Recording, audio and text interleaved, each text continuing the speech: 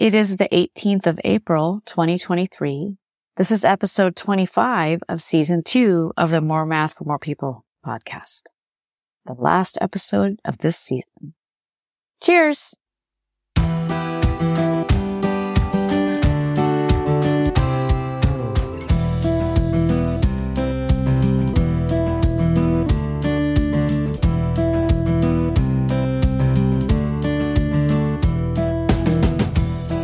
Hello, everyone. I'm Misty. And I'm Joel.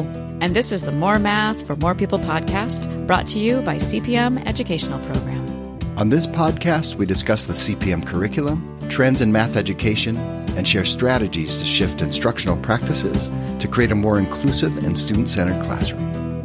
We also highlight upcoming CPM professional learning opportunities and have conversations with math educators about how they do what they do. And we always try to have a little bit of fun and laughter as well. Indeed we do.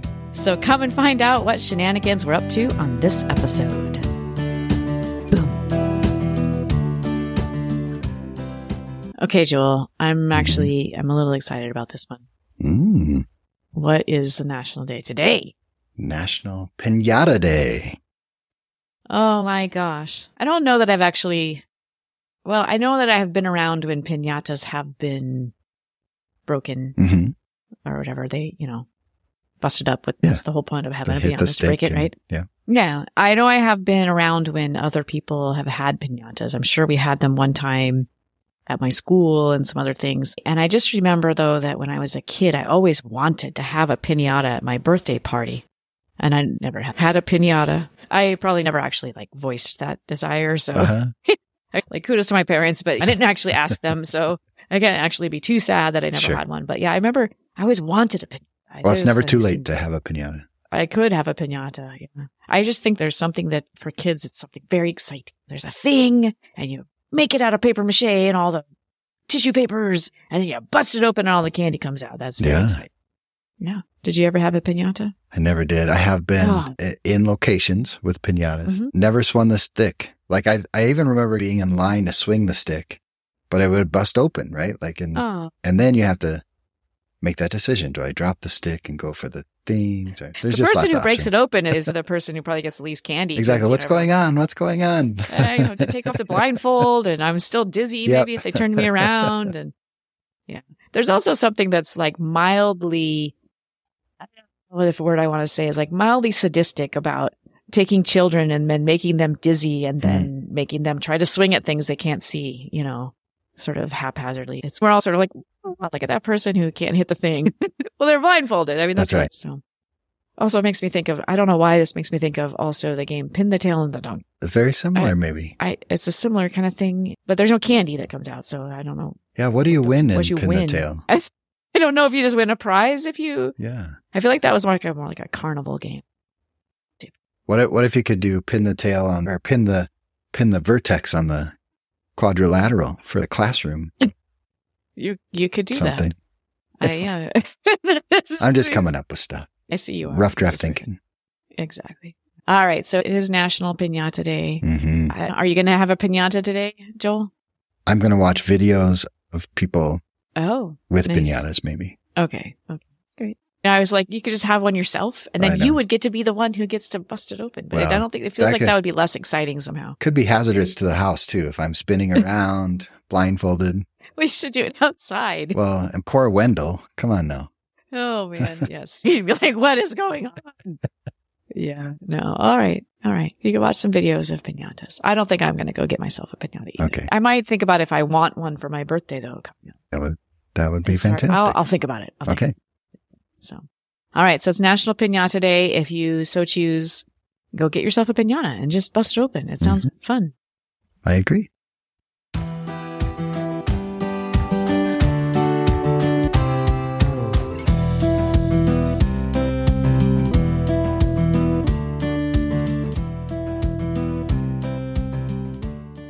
So one of my favorite shows is CBS Sunday Morning. And I was watching it the other day. And they were talking about this article that was in the New York Times about artificial intelligence. And so apparently there's this online, free, open artificial intelligence resource that you can ask to write a paper for you. You can ask a song.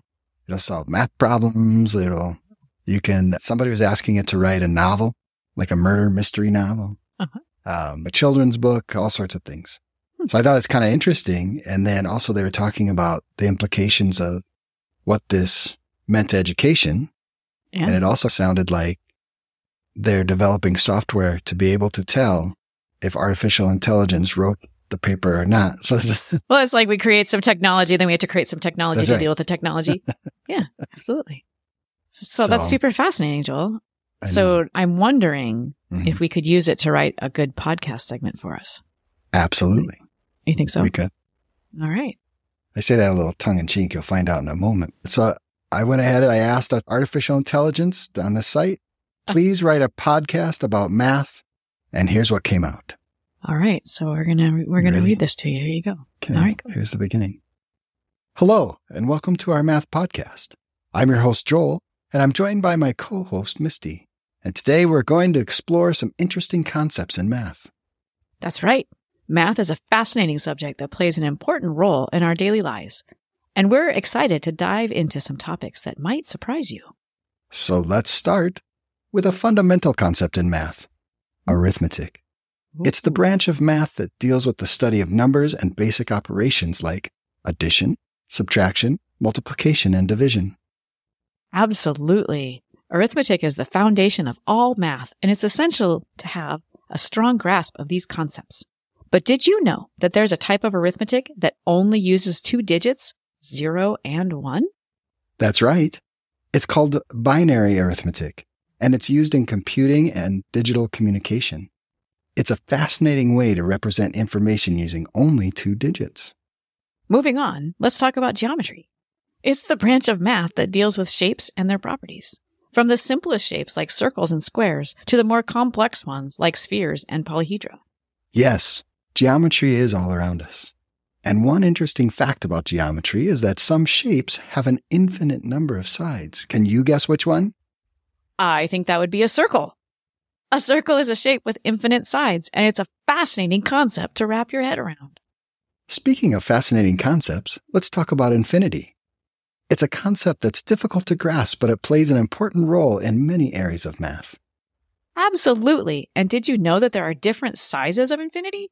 For example, the set of natural numbers has an infinite number of elements, but it's considered smaller than the set of real numbers, which also has an infinite number of elements. That's really interesting. Moving on, let's talk about algebra. It's the branch of math that deals with solving equations and manipulating variables. And one interesting fact about algebra is that it was developed in the Middle East in the 9th century.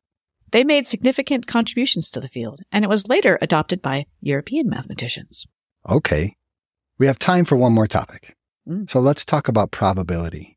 It's the branch of math that deals with analyzing the likelihood of events.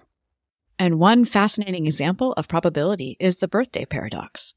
It's the idea that in a room of just 23 people, there's a 50% chance that 2 of the people have the same birthday.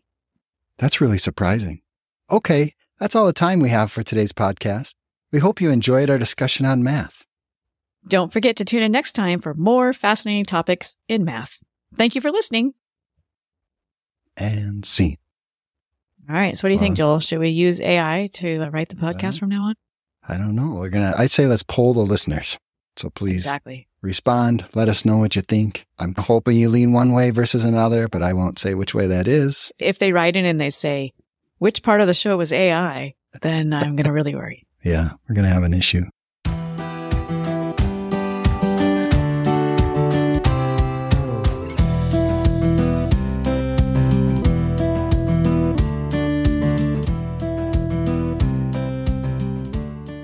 All right, so now we have a really special treat for you.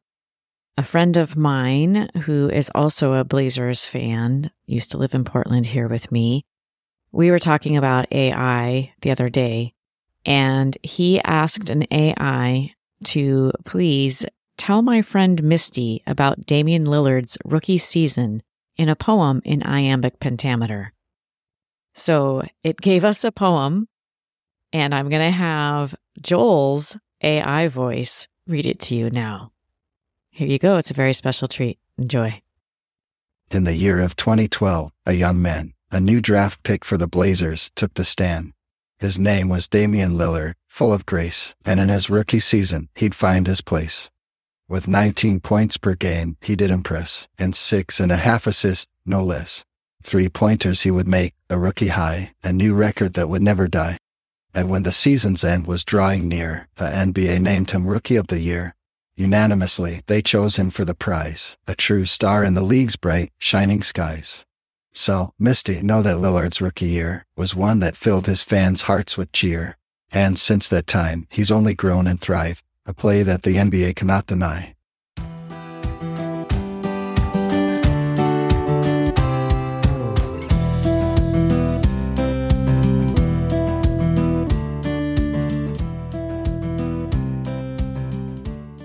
All right. It's almost the end of the school year. Almost. It is almost the end of the school year. It definitely starts. I know when I was in the classroom, it always felt like about this time, it like everything sped up, but also slowed down in a weird way. That like the kids were feeling done, but we had a lot of things that were going on in the spring. We always did a couple of big plays and stuff like that. So the kids were always, usually there was something pretty exciting for them for the end of the year to get to. So they stayed engaged in that way. But yeah, it always had this weird feeling. It hasn't happened here yet, but the weather would get nice. So then the kids would all just be totally distracted by the weather and things like that.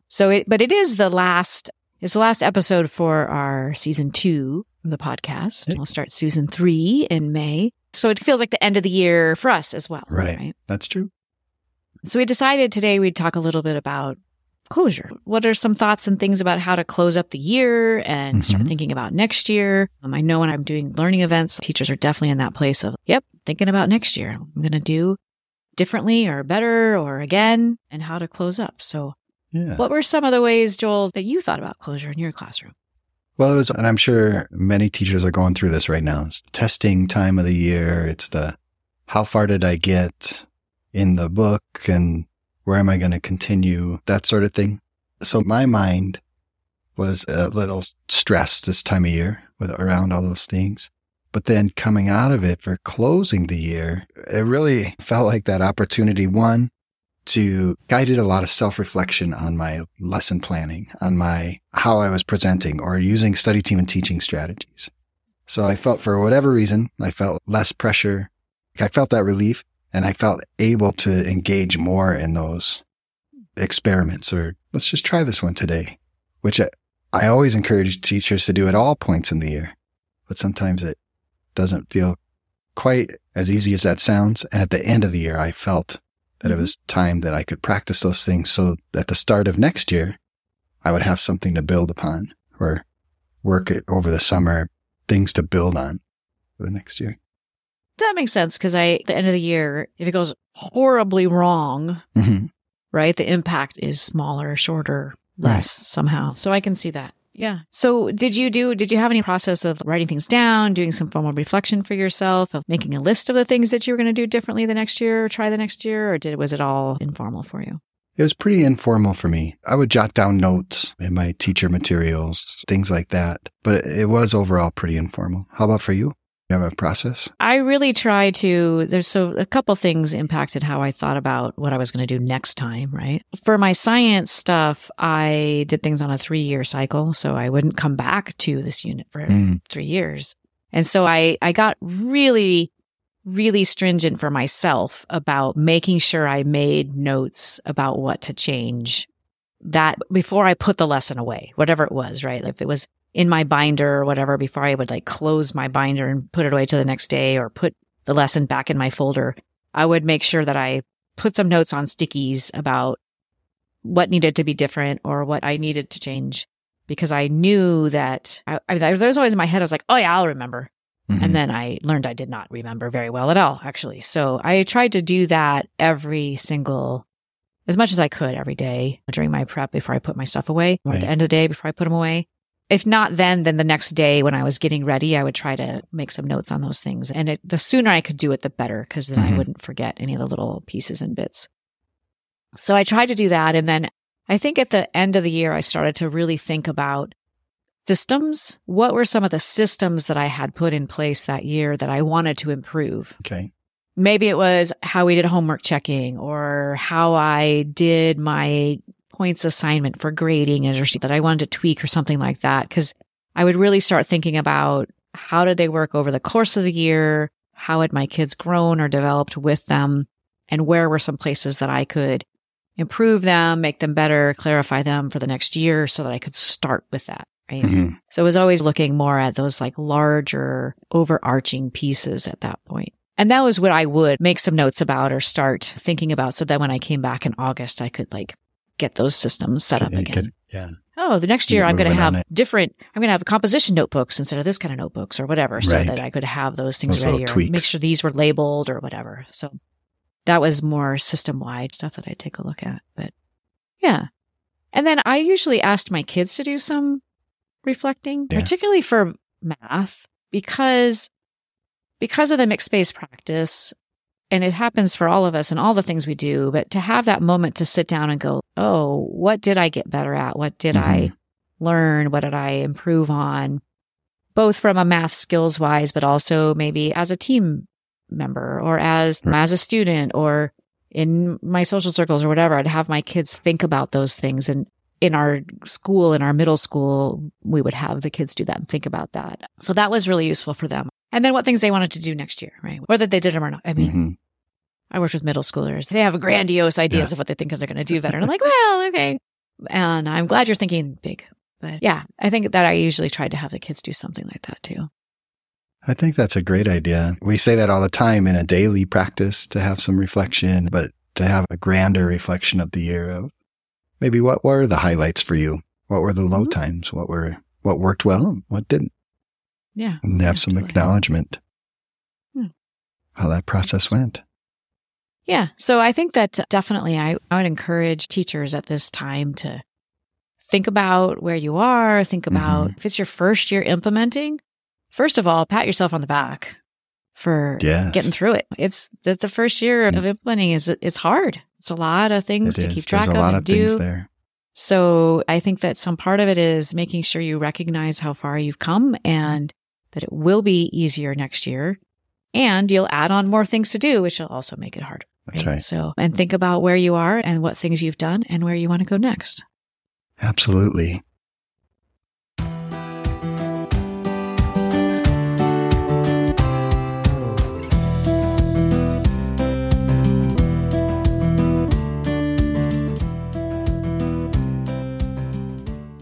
So I'd like to take this opportunity to remind everybody of some CPM events that are happening as we are mid-April here going into May. A series of new opportunities for professional development are happening. So just as a reminder, the Academy of Best Practices, which is a 5-day institute designed to help new math teachers develop into future leaders, as well as aid current math teachers in their professional growth, both in the classroom and in the field of education. So if you go to cpm.org, hosted events, you can click on the Academy of Best Practices to find out more, as well as apply for the program.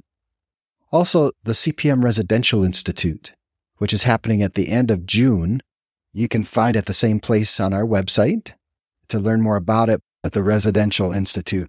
CPM brings all of our professional learning events to one location, which is Salt Lake City, and provides a lot of opportunities, not only for teachers, but site administrators and coaches as well, to become involved in CPM's math curriculum. And then I'd like to remind everybody about the Teacher Research Corps, which is a program designed for teachers in the classroom. There's something that they want to research in their own classroom. Maybe there's a problem that they want to face and see if they can come up with a solution. And again, cpm.org, you can find the Teacher Research Corps, and you could apply for that program as well. All three of these opportunities are really great programs. And if you have the opportunity to take advantage, I highly recommend it. And then also keep your eye open for all of our regional events. So we'll have regional events hosted throughout the country this summer, and you can find that through the Professional Learning Portal. We hope to see you there. Thanks.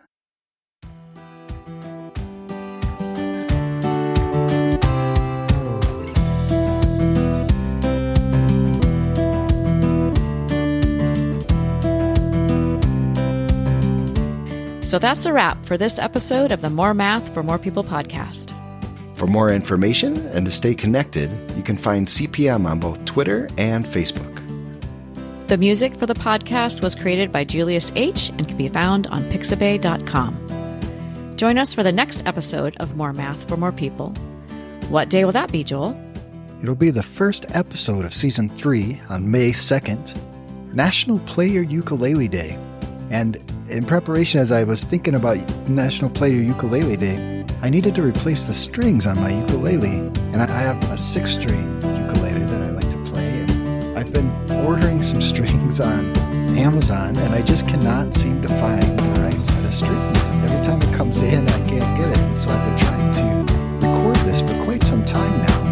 And as we're getting close to the beginning of our new season, I left the house, and instead of just ordering online, I went to a local guitar store, and they didn't have them either. They said, we can make you some. They didn't have them any, and so I've been really looking for these strings. And so we're down to the wire because I wanted to play a little ukulele outro here, but that's just not going to work out this time.